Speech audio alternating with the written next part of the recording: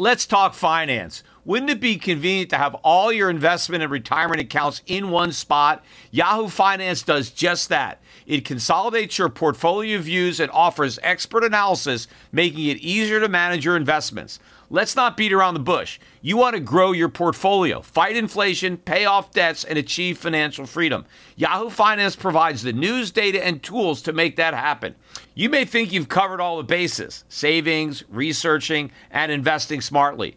But to truly excel, you need Yahoo Finance in your corner. A holistic perspective is crucial for success, and Yahoo Finance ensures you have it. With a massive community of over 90 million users monthly, Yahoo Finance is here to guide you on your path to financial success. For comprehensive financial news and analysis, visit the brand behind every great investor, Yahoo Finance, the #1 financial destination, yahoofinance.com. That's yahoofinance.com.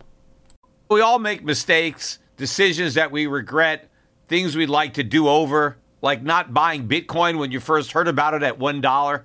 We all carry around different stresses, big and small. When we keep them bottled up, it can start to affect us negatively. Therapy is a safe space to get things off your chest and to figure out how to work through whatever's weighing you down. At times, therapy has helped me and my loved ones in many ways. Therapy isn't just for those who've experienced major traumas. With the right guide, you can discover effective strategies to minimize distractions and truly connect with your needs, setting the stage for a more balanced life. If you're thinking of starting therapy, give BetterHelp a try. It's entirely online, designed to be convenient, flexible, and suited to your schedule. Just fill out a brief questionnaire to get matched up with a licensed therapist and switch therapists anytime for no additional charge. Take a moment. Visit BetterHelp.com/gold today to get 10% off your first month. That's BetterHelp, HELP.com/gold.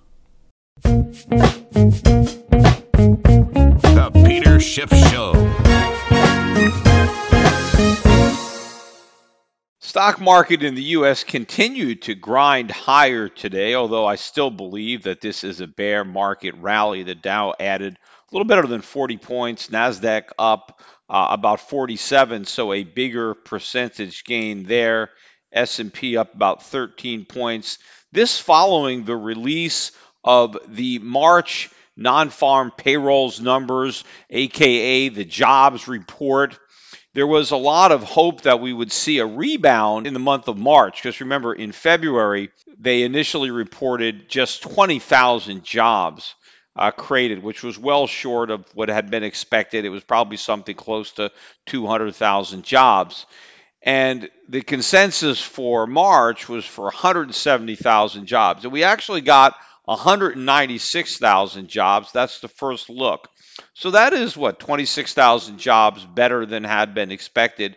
The February number was revised upward, but just to 33,000. And I think I remember when this number first came out that there were a lot of naysayers that were saying, oh, this is crazy. There's no way this is true. Let's wait for the revisions. Well, we've got a revision, and all we did is revise it up to 33,000. So it seems like the number was legitimate. Although we did have a rebound in the month of March, but I mean the rebound, 170,000 jobs is not a lot of jobs considering how few jobs were created in February. In fact, if you average the 2 months, it's a pretty weak number. The official unemployment rate, that held steady at 3.8%, but the labor force participation rate, which I know a lot of people have been encouraged because they've seen that number notching higher, it dropped back down 0.2 from 63.2 to 63. So that's some weakness there. Also, if you look at the manufacturing jobs, they were looking for a gain of 10,000 jobs. Instead, we got a loss of 6,000 jobs, and they took the February gain, which was originally reported at 4,000, and we only gained 1,000. So the markets were looking for an improvement over the original estimate for February. Instead, not only did we take February's number down, but instead of improving, we actually went in the other direction and lost manufacturing jobs. And if you look at the average hourly earnings, they were looking for a gain of up 0.2, and we got half that of up 0.1, and that is a sharp slowdown from the gain the prior month, which was up 0.4, which was better than had been estimated at the time. So now you average them out, and again, we're not getting much in the way of earnings growth, although we are seeing a rise in the cost of living. The average work week, though, was up. It ticked up from 34.4 hours to 34.5 hours. Nonetheless, most of the coverage of the jobs numbers was that it was a good report. It was better than estimates, right? Because they were looking for 170 whatever, and they got 190 something, so it was better than estimates. But again, the wage growth was less than estimates. We lost the good-paying jobs, right? The manufacturing jobs. Those are the jobs that we need, and we added a lot more of the low-paying jobs. In fact, if you look at the composition of the jobs, better than half the jobs created were in education and healthcare. And of course, a lot of those jobs, some of them, of course, are government jobs. Many of these jobs are low-paying jobs in those sectors. And of course, the fact that we have more people employed in healthcare may not be a good thing if we're sicker and therefore we need more people to take care of us. That is not necessarily a good sign to the extent that we need more people to manage our healthcare because we're not as healthy because we are a sicker population based on poor diet, lack of exercise, whatever. Also, looking at leisure and hospitality, that was another big gainer. There's your waiters and your bartenders and hotel maids and stuff like that. So you take all these low-paying jobs, and that's better than half of what was created. And then if you look again at the household survey, according to that survey, we actually lost 190,000 full-time jobs, and we only gained 60,000 part-time jobs. So the household survey was decisively weaker than the establishment survey. So all in all, I do not see a strong jobs report here. We did get a lower than expected number for initial weekly jobless claims. In fact, the number was the lowest it's been since 1969. So that trend continues. But remember, this trend was in existence long before Donald Trump became president. We were getting these drops in unemployment claims throughout the Obama administration, and we were getting a decline in the official unemployment rate. Although the unofficial number, the U6 number, is still above 7%, which is much closer to being accurate than the 3.8%. And, unemployment rates of greater than 7% historically are considered high. And, of course, even that number, it sugarcoats it because it only counts discouraged workers who have been discouraged for under a year. If you've been unemployed for over a year and you've given up looking, you're no longer even in that statistic. So when you go back and look at the unemployment statistics from the 70s or the 80s, those numbers included all the discouraged workers, no matter how long they'd have been discouraged. So again, the numbers that Donald Trump is tweeting about and touting as evidencing what a great job he's doing are the same phony numbers that Obama was hiding behind and which Trump was calling him out on. Of course, the government numbers is not the only area where Trump is a hypocrite, because today in an interview, not only was Donald Trump advocating that the Federal Reserve cut interest rates, right, but he not only wants them to stop quantitative tightening, right, which is shrinking the balance sheet. And the Fed has already said they're going to stop. They're going to stop, I think, at the end of the summer. But not only does Donald Trump want the Fed to immediately stop quantitative tightening, he actually called for quantitative easing. He said the Federal Reserve right now should be doing quantitative easing. Now, first of all, Donald Trump is on the one hand saying we've got the greatest economy ever, right, in the history of the country. Yet he's also saying we need the same type of stimulus that we had during the Great Recession, right? This economy is so strong, yet it needs the same type of help that it got when it was as weak as it's been since the Great Depression. Now, which is it, right? You can't have your cake and eat it too, although I guess that's what Donald Trump constantly tries to do. Either the economy is strong or it's not. If we need life support, right, then it's not strong. But I don't think this is just hypocrisy here. And again, it is hypocrisy because Donald Trump was a big critic of quantitative easing. I mean, way before he was running for president, when the Fed was first doing QE, he said it was a mistake. He said this is going to lead to inflation, that it was the Fed shouldn't be doing it, and he was right. And in fact, it wasn't that it was going to lead to inflation. Quantitative easing is inflation. It is a euphemism for inflation. It is inflating the money supply. It is printing money and buying government bonds. That's what inflation is. You're expanding the money supply. And the way the Fed does that is quantitative easing. But they don't like to call it inflation, so they call it quantitative easing because inflation sounds bad. At least it used to sound bad, but quantitative easing, sounds good. But Trump criticized it, and he was right to criticize it.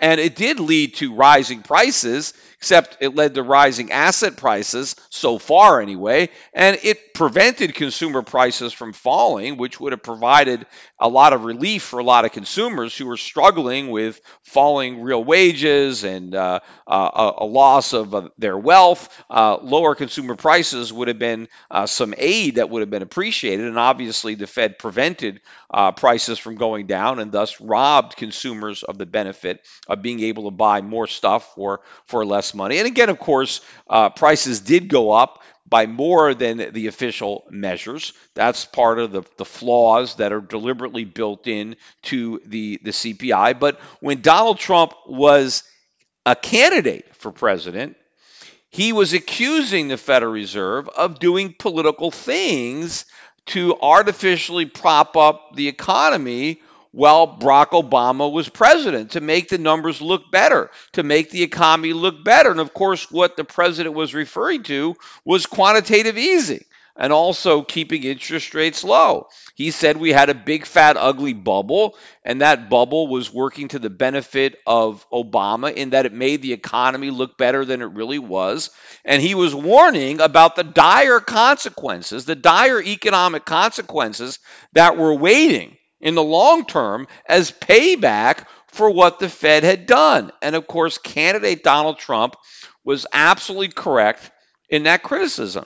Now, as president, he is calling for the Federal Reserve to do exactly what he criticized the Federal Reserve for doing when Obama was president. But now he's president and he wants the Fed to do political things because he is the beneficiary. Because now it's the Trump economy, so it's the Trump bubble. And so he wants the bubble to get bigger and bigger. And so he wants the Fed to make the same mistakes under his administration that it made under the Obama administration, and he no longer gives a damn about the long-term consequences that they may be negative, because the furthest into the future that Donald Trump can now see is the 2020 election, and he wants a second term, which again means that Donald Trump is not the statesman that I had hoped that he might be when I voted for him. He is the very politician that everybody was voting against. He is part of the swamp. He is only concerned about his own reelection. He may have a different style than other politicians, but at the end of the day, when you peel back the onion, that's what you see. He is all about politics. It's all about his own career. It's all about making the economy look better simply so he can get reelected. And I think, again, this is more than just him being hypocritical. I think it also exposes the lie. I think when Donald Trump talks about how great the economy is, I don't think he believes it. I think it's just talk. I think it's just a show that he's putting on. I think it's all public relations. I think deep down, if you could get the president in a room and he could talk in confidence, I think he would admit that the economy is not doing well. I think he knows that it's the same big, fat, ugly bubble that he called out when he was a candidate. It's just that he wants that big, fat, ugly bubble to get bigger. He doesn't want it bursting before the 2020 campaign. That is why he is calling on the Fed to do quantitative easing. That's why he wants quantitative easing. That's why he wants rate cuts. Because I think the president knows that if the Federal Reserve simply waits for the recession to start before doing that, because that's exactly what they're going to do. In fact, I was watching on CNBC today after the president came out and said this. Of course, they're all shocked that he said it. Doesn't surprise me at all. It makes perfect sense. But they're all now talking about QE4, right? Well, I've been talking about that for years, right? I knew QE4 was coming when they launched QE1, right? I said, they'd have more QEs than Rocky movies. Well, we had Rocky 4. That was the one where he fought Drago. Apollo Creed died right at the beginning because the Russian hit him so hard he killed him. And so then Rocky took revenge and won. I think that was probably one of the worst of the Rocky movies. And QE4 is not going to be any better. Whenever you have a sequel, they're always bad. And QE4 is going to be real bad. And it's not going to produce, I don't think, a big boost to the economy because of lifting asset prices. I think it's going to sink the dollar. That's going to drag down the economy. We're going to have stagflation. But Donald Trump, I don't think thinks that way. I think he thinks that, well, if the Fed just preemptively goes back to QE, we will delay the onset of that recession. And he probably is right. I mean, if the Fed were to go back to QE, the actual recession may not start until after the election, although it still might. I mean, if the dollar just tanks immediately and prices really start to shoot up, oil prices today, we're now over $63 a barrel, about 63.20 something. We're up better than $1 a barrel. So we're now up better than 40% on the year.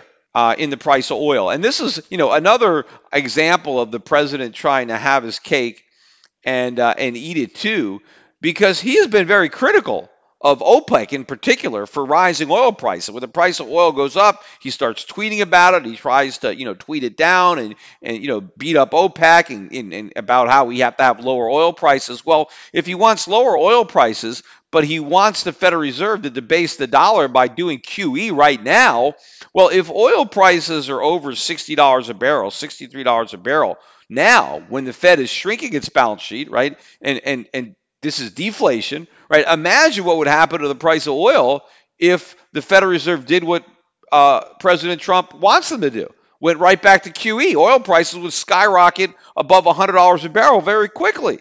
And then, of course, the president would want to be critical of rising oil prices. Well, oil prices would be rising because the Fed did exactly what he wants them to do, which is create more inflation, print more money. Now, again, that is going to happen, but left to its own devices, the Federal Reserve would probably wait until it sees the whites of the recession's eyes before going back to QE and going back to zero. I mean, that's coming.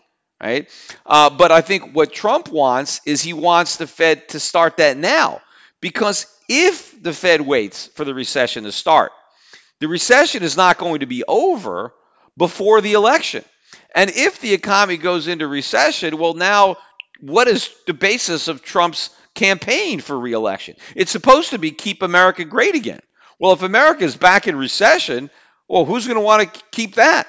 Right? I mean, and if the economy is in recession, that means that the growth under Trump's first term will probably be less than the GDP growth under Obama's second term. So he won't be able to claim that the economy is doing so much better on his watch than it was under Obama's watch if the GDP is actually, gone up less. And of course, if the recession begins before the election, unemployment's going to spike up, which means that when Trump runs for re-election, we'll have a higher rate of unemployment than the one that existed when he was sworn into office. So if he's presiding over a recession, an increase in unemployment, and obviously we're also going to have an increase in inflation as measured by the CPI, prices are going to be going up. So if we have higher prices, higher unemployment, a weak economy or recession, what's his campaign based on? I'm better than socialism, right? I don't know that the American public is going to buy that. I think that Trump recognizes this, and that's why he's out there calling for QE. That's why he wants rates to be cut. It's because he knows that it's all BS. When he's out there talking about how strong the economy is, he knows it's not strong. That's probably the difference between Trump and a lot of people in the financial media. They actually believe him. They actually believe the economy is strong. So they're shocked when he's out there calling for QE. They still don't understand that the only thing this market has going, the only thing the economy has going, this phony economy, is artificially low interest rates. The only thing that's propping us up is that the Federal Reserve has got a massive balance sheet.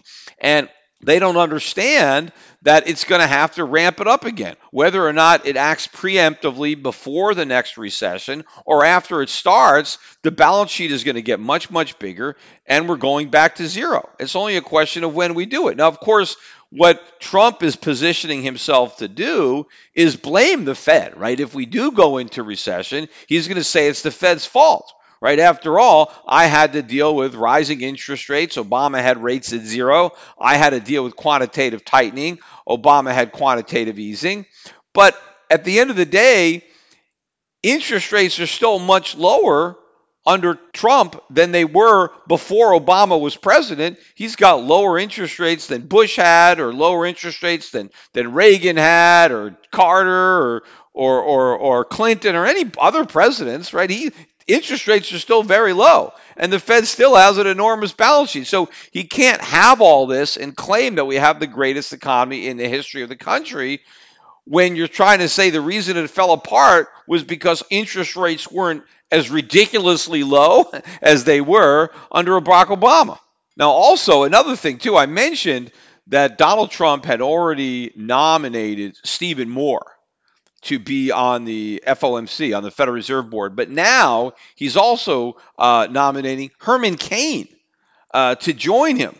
And of course, Herman Cain, 999, ran for president, the pizza guy, although he actually has some Federal Reserve experience, which is something that Stephen Moore doesn't have. So maybe he's not as crazy an appointment as far as, that aspect of it.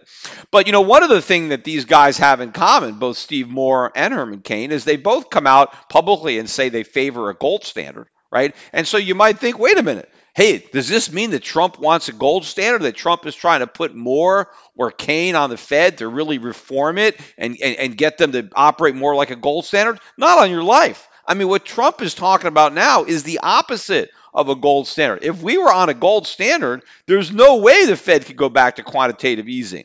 If we were on a gold standard, interest rates would have to go up. I mean, in fact, if we were on a gold standard, the government would have to cut spending dramatically. None of this stuff is what Trump wants to do. So Trump is not talking about putting Cain or Moore, on the Federal Reserve because he wants to go back to the gold standard. He wants them there because they're Republicans and they're partisan and they're his friends, and they understand, I think, that the Federal Reserve has inflated a bubble, just like Trump, and their main goal at the Fed will be to keep the party going long enough to reelect him.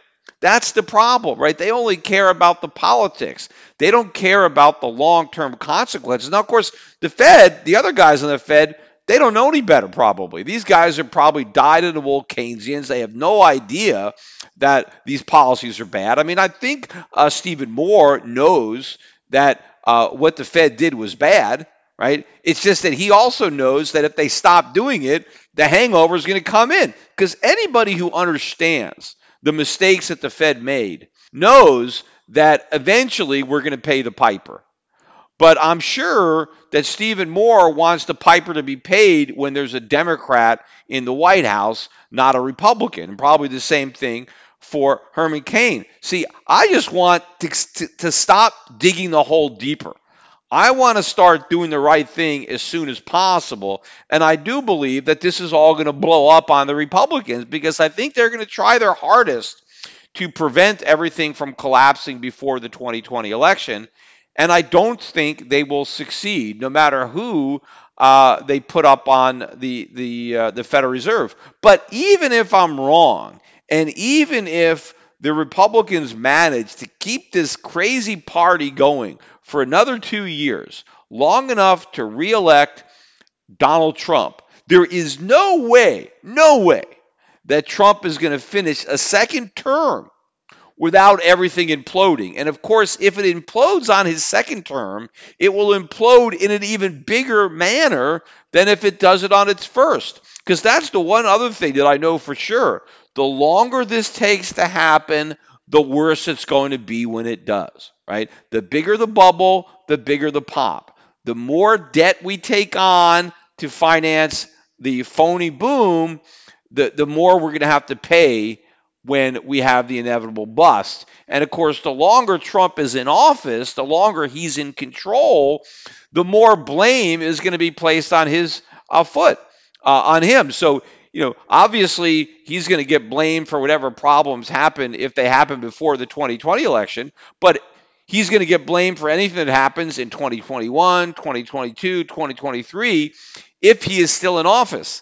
And again, if we kick the can down the road that long, if we don't get the day of reckoning until Trump's second term, well, then forget about it. I mean, then things are going to be so bad. The dollar collapse is going to be so horrific. The inflation is going to be so horrific. And of course, by then, the opposition would have really galvanized, and Trump will take down the free market. He'll take down capitalism.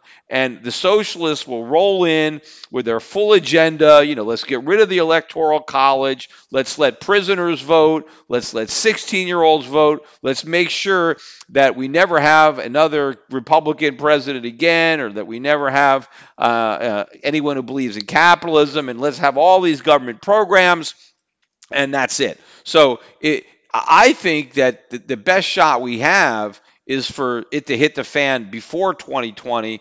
Get rid of Trump, get rid of the Republicans, let the socialists come in, let everything implode quickly so people see just how bad socialism is, and get a big, horrible belly full of it so that they can puke it all up by the 2024 election, and maybe we actually have a chance of real reform. And in the meantime, hopefully the Supreme Court can save us somewhat from all the lunacy and all the unconstitutional bills that are going to be passed by a socialist Congress and signed by a socialist president. One, again, example of this, we got Amy Klobuchar of Minnesota with Chris Coons of Delaware. A couple of Democrats have introduced legislation, which is obviously going nowhere, but is obviously part of Klobuchar's political campaign. But again, this is an example of the nonsense that the left is going to be selling.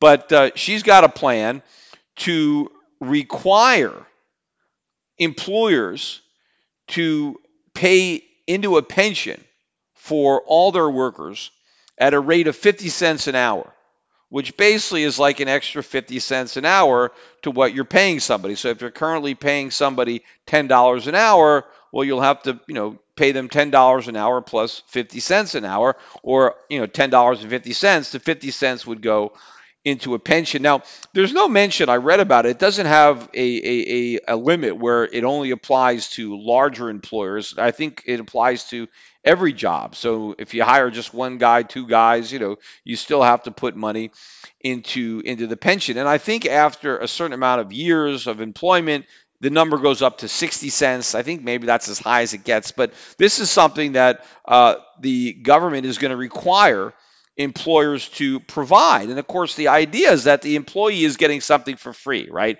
Hey, vote for me and I'll force your employer to give you this pension, right? He's going to just give you 50 cents an hour, right, for free, right? Vote for me and I'm going to make your employer give you a raise. Only that's not the way it works, because the employers are not required to give anybody a raise, except if you're at the minimum wage, right? If you're already working a job, right, you're getting paid minimum wage, and now your employer's got to give you 50 cents an hour extra, right? Well, he has no choice. Either he gives you the extra or he fires you, which in many cases he may choose the latter, right? You may get fired because your employer doesn't want to pay the 50 cents. And it's not about not wanting to pay it. It's about you not being worth it, right? Ultimately, you are worth what you are paid, right? That's how the free market works. I talked about that on my last podcast when I went over the nonsense about the gender pay gap, right?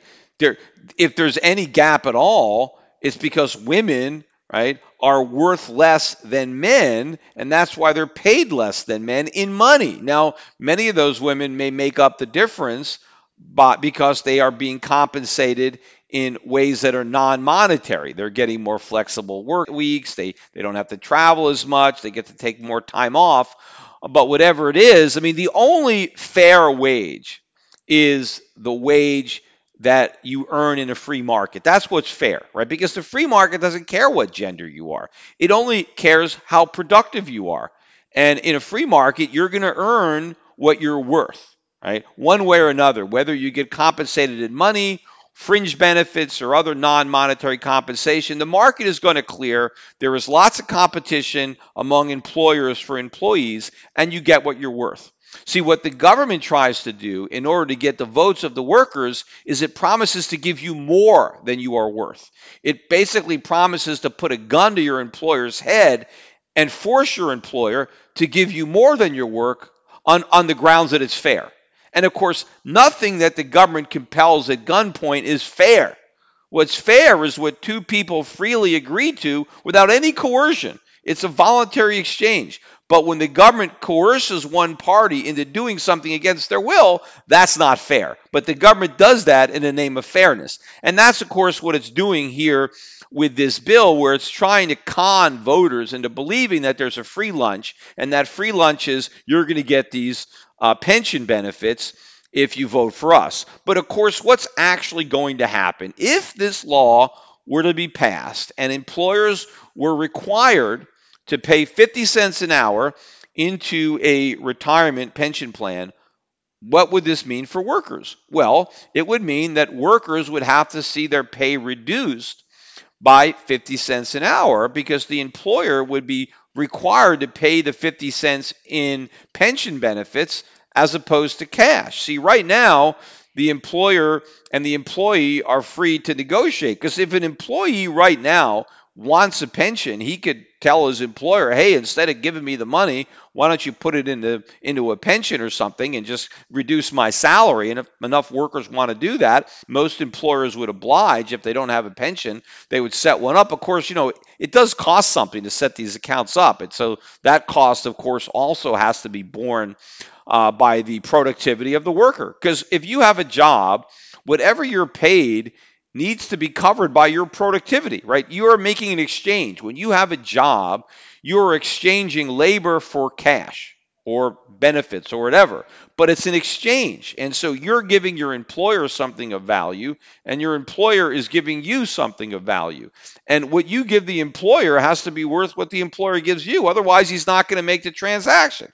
So if an employer has to pay into a pension, well, then your productivity has to be high enough to allow it. And all the government does when they force one form of compensation, it just takes away the flexibility. So an employer is fine. So I'm going to put 50 cents an hour into your pension. Well, I got to take 50 cents an hour out of your pay so that I have the cash so that it's covered by your productivity. Because if you were worth the raise, well, you would already have it, right? If you could get more money, you would have already asked for a raise. Because if your employer isn't willing to give it to you, well, you quit and take another job. And if you can't find another job at a higher pay, then that means you're not worth the extra money. You're getting a fair wage already. The government can't mandate higher pay. I mean, what if they just required the employers to put $1 an hour or $10 an hour or $50 an hour? You think you're just going to get it? Right? The government could just mandate everybody gets all these extra retirement benefits? No. The limitation is your productivity. And of course, if the mandate is so high, they're just going to mandate you out of a job because your pay won't be large enough for the employer to cut it in order to afford to pay into the pension. So all of this something for nothing is a scam. The workers are going to pay for it themselves. The government did the same thing with Social Security. Hey, we're going to have your employer pay half. The employer doesn't pay any of it. The employee pays all of it. Just because the employer writes the check, where does he think the employer gets the money? He gets it from the employee. That's why when you're self-employed, you got to pay both halves, right? They don't let the self-employed people off the hook. They don't say, hey, if you're self-employed, you only have to pay one half. No, you got to pay both sides when you employ yourself. Well, when you work for somebody else, you also pay both sides. You just don't write the check. Right? The employer theoretically writes it, but if your employer didn't have to send that money to the government, for Social Security, he could just send the money to you. The employer is indifferent to who gets the money. It's all part of the labor cost. So when somebody gets a job, their salary is just part of it. If the government requires unemployment compensation, disability, Social Security, workman's comp, all of those costs is money that is going to the worker, whether the worker gets it or not, right? It all has to be covered by the employee's productivity. And if all those other requirements weren't there, then the worker would get the cash. So all the money that the government is requiring employers to pay to the government is money that would have been paid to the worker, but for those requirements. The worker just doesn't realize it. He thinks he's getting something for nothing. He's not. Whatever the government puts in his right pocket, it's taken out of his left. The difference is there's a cost of the bureaucracy, so everybody is worse off as a result of this. And of course, we all lose freedom as well because people don't have the freedom to negotiate the compensation packages that they would prefer. They're stuck with the compensation package that the government decides they want us to have.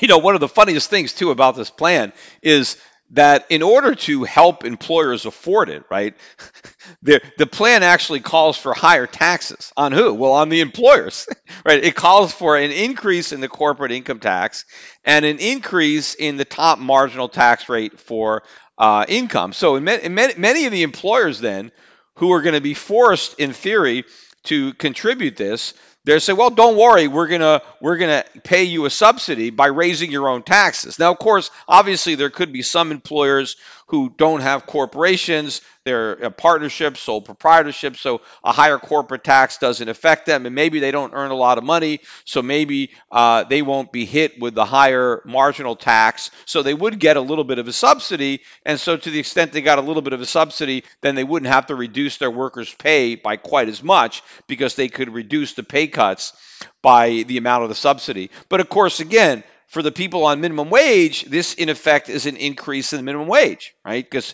if the federal government mandates that employers put 50 cents an hour into a pension for each worker, that is an increase in the minimum wage. Because let's say the minimum wage is $7.25 an hour, and you got to pay $7.25 to the worker, but now you have to pay 50 cents into his pension. Well, you're actually paying the worker $7.75.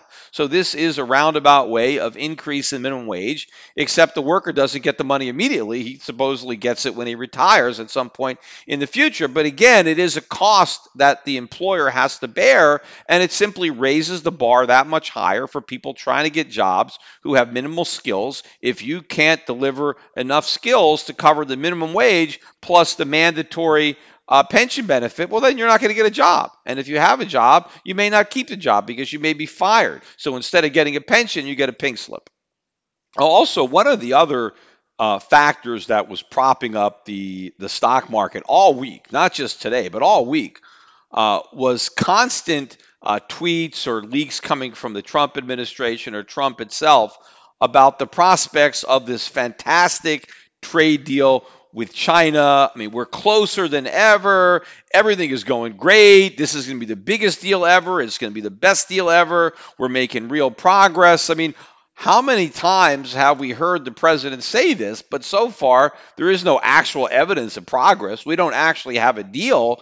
Yet the president keeps propping the market higher and higher by simply dangling the prospect of a deal in front of us. So it's not just the Powell put that the markets now have. And of course, Trump wants to really exercise that put, right, by going right to QE. He doesn't want to wait until the market needs it. He wants to preemptively just go right back to quantitative easing. But the other put that's behind the market right now is the Trump put. And the Trump put is all about the trade deal with China. But I don't think the Trump put is an actual deal, although that is, really the put. But if Trump actually has a deal, then the put's gone. What keeps the Trump put in play is no deal with China. That way he can keep talking about how a great deal is imminent. And that's what keeps it going, because everybody wants to be in the stock market. I've said this. Everybody wants to be in the stock market when the deal is announced, because everybody is convinced that the deal is so good for the economy and so good for the market that they want to be long the market when the deal is announced. Now, Trump knows this. He knows the markets are anticipating a deal and they're worried about what might happen if there is no deal. And so Trump wants to continuously tease the markets about how great a deal is and how a deal is imminent and how much progress we're making. But I also think, just like when it comes to quantitative easing and how Trump knows that we're in a bubble and he simply wants the Fed to be preemptive so that we can postpone the day of reckoning, or again, he wants to lay the foundation for being able to blame the recession on the Fed rather than anything he's done. I think he understands the Trump put. I think he knows that the worst thing he could do for the markets is to announce the trade deal. Number one, because of buy the rumor, sell the fact. But number two, he has hyped this deal up so much, there's no way whatever deal we get is going to live up to the expectations, right? You're supposed to under-promise and over-deliver. Well, I think when it's come to a trade deal, he's promised everything. He has promised so much, it is a certainty that whatever delivers is going to disappoint the market. So the best thing Trump could do is never deliver anything. Just keep the trade deal in his back pocket. Maybe if the talk of a trade deal stops working, right? If he can't keep the market propped up by talking about how a deal is imminent and how great it's going to be, if that stops working and the markets are tanking anyway, then maybe he can actually pull the deal out of his back pocket and play the card at that point. But at this point in time, as long as he can talk the market higher by promising a deal, he has absolutely no incentive to deliver a deal which he knows will disappoint the markets, which he knows may well be sold as a buy the rumor, sell the fact, and which he knows means that the Trump put would have expired.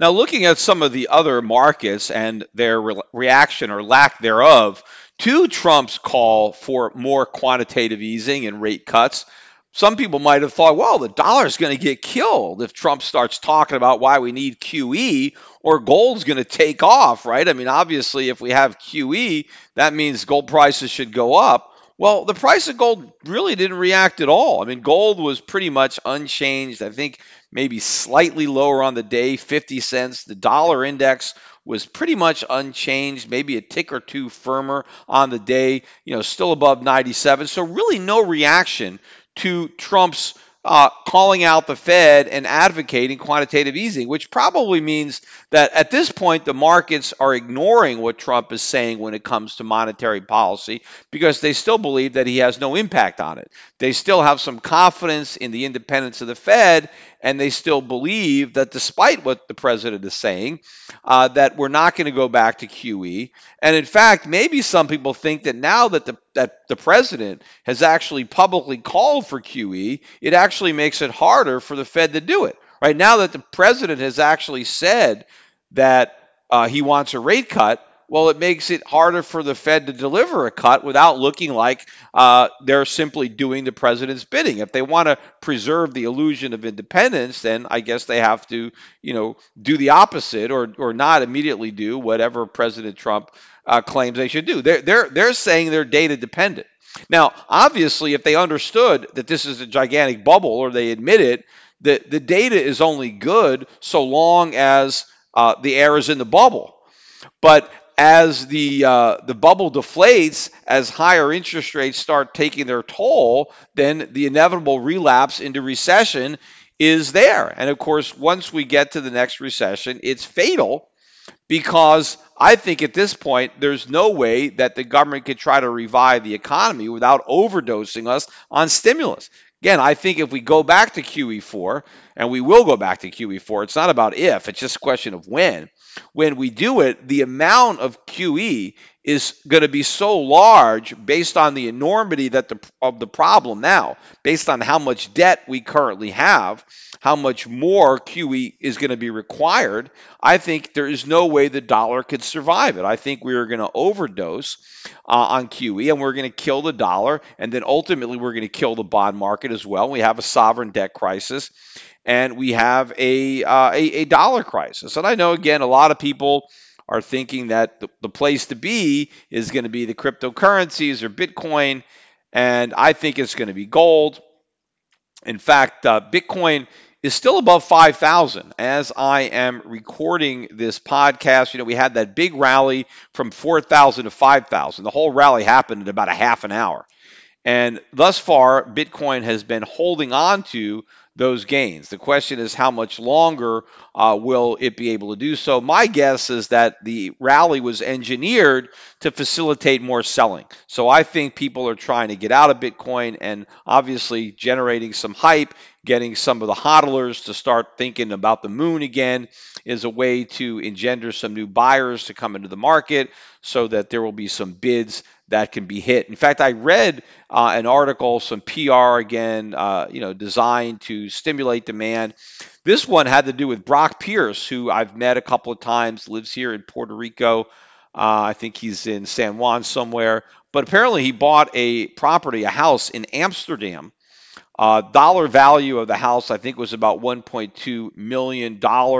I'm sure he paid euros because the Netherlands uses the euro currency. But the article that I read basically said that Brock Pierce uses Bitcoin to buy a house. And the whole idea was, hey, now you can use your Bitcoin to buy a house. But if you read the article, Brock Pierce did not use Bitcoin to buy a house. He used euros to buy the house. The person who sold the house did not accept payment in Bitcoin. It wasn't like there was an escrow and Bitcoin went in to close the escrow. What happened was Brock Pierce went to this company, a third party, that loaned him money against his Bitcoin.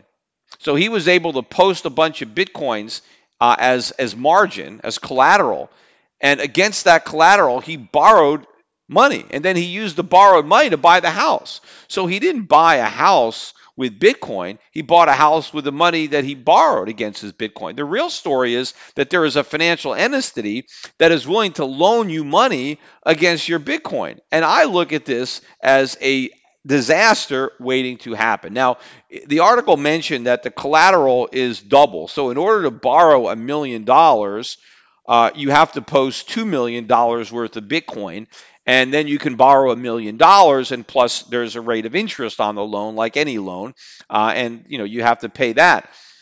But my thinking is, first of all, if this guy Brock Pierce is really a billionaire, which is the way he's portrayed, I mean, why does he need to borrow some money to buy $1 million home? I mean, can't he just pay $1 million? And, if all of his money is in Bitcoin, so he doesn't have any money, can't he just part with a measly $1 million worth of his Bitcoin to buy his house? He really has to leverage that up. He has to go out and borrow money against those Bitcoins in order to buy that house so he can hodl those Bitcoins and not get rid of them and take all the added risk. And now he's going to pay the interest, which I guess he's going to pay the interest with Bitcoin as well. But the key is, let's say enough people did this. Let's say enough hodlers who wanted to buy houses or cars or whatever with their Bitcoin, they all sent their Bitcoin to these Bitcoin banks and levered against them. They borrowed money against them. What's going to happen? Well, obviously, when Bitcoin really starts to fall, right, as it falls, let's say it gets cut in half. Remember, they're loaning 2 to 1. So if you borrow $1 million, you're posting $2 million worth of Bitcoin. Well, what if the price of Bitcoin falls and it's only worth $1 million? Well, now there's a margin call. In fact, probably somewhere along the way, there's a mechanism where if you get close to that number, they just automatically sell your Bitcoin right into the market. Well, the problem is there could be periods of time where there's very little liquidity in Bitcoin. And so let's say the market is really collapsing, and now all of a sudden you have a lot of people who have borrowed against their Bitcoin, and now that collateral is losing value, and so the banks or these third parties have to now rush into the market and dump that Bitcoin to try to convert it into cash to cover their butts. Well, now what happens? What if there's no buyers? All of a sudden, the market can completely melt down as Bitcoin implodes because so many forced liquidations are taking place at the same time because of these margin sellouts. And then, of course, these companies could end up losing a ton of money because they may never be able to get the money back. So let's say that Brock Pierce's Bitcoins lose so much value that the lender is not able to sell them for the $1 million that they loan Block. Now, I'm assuming that these loans are recourse, that it's not simply, well, the only collateral they have is the Bitcoin. But my guess would be that if people are borrowing against their Bitcoins, that means they haven't really sold any Bitcoin. They're pretty much all in. Their entire net worth is derived of Bitcoin. And, if Bitcoin crashes, they're probably broke. And so it's probably going to be very difficult for the lenders to go after people when the crypto market implodes, when the people who borrowed their money were all in on crypto and now they're broke too. So this is a very dangerous business model. And to me, probably the main reason that Brock Pierce did this is not because he wants to hodl every single Bitcoin he has. This is probably a publicity stunt. This is probably designed to generate interest in this company, to try to show that, oh, look, you could use your Bitcoins to buy houses, and to try to mainstream Bitcoin and get more people to think about Bitcoin as money, just like any other currency, to try to generate interest in Bitcoin itself, not just in the idea of borrowing against your Bitcoin and generating fees for the companies that are organizing, making these loans and are generating or earning the fees, but just in general to help tout Bitcoin, to try to sucker more people into this gigantic Ponzi.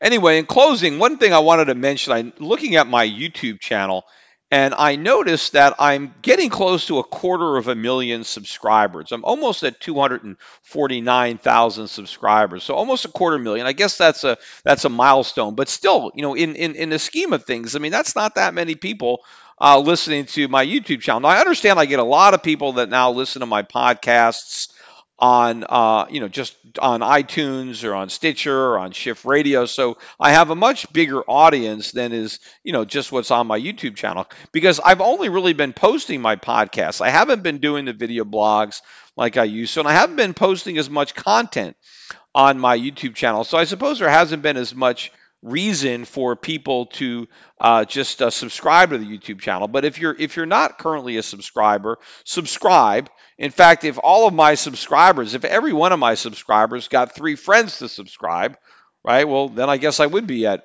1 million, because I'd get another 750,000 subscribers. But what I am thinking about doing is maybe doing some live content on my YouTube channel that would be in addition to the podcast, stuff that I could do. Maybe I'll do some Q&A or some things like that. I don't know if it'll be kind of impromptu or things that I'll promote in advance, but I think that whatever I'm doing on the channel, I think the only way that you're going to know that I'm doing it is I think you get an email or something if I'm doing something, right? If you're a subscriber to YouTube and all of a sudden I'm doing some kind of live event on my YouTube channel, in which case you'll be able to see me as well as hear me. I think the way that you'd find out about it is because you're a subscriber to my YouTube channel. So one way to make sure that if I do start doing that, that you are immediately informed and you don't miss out is to subscribe to the YouTube channel now, so that you will be made aware of anything that I do that is just YouTube and that is not part of the podcast.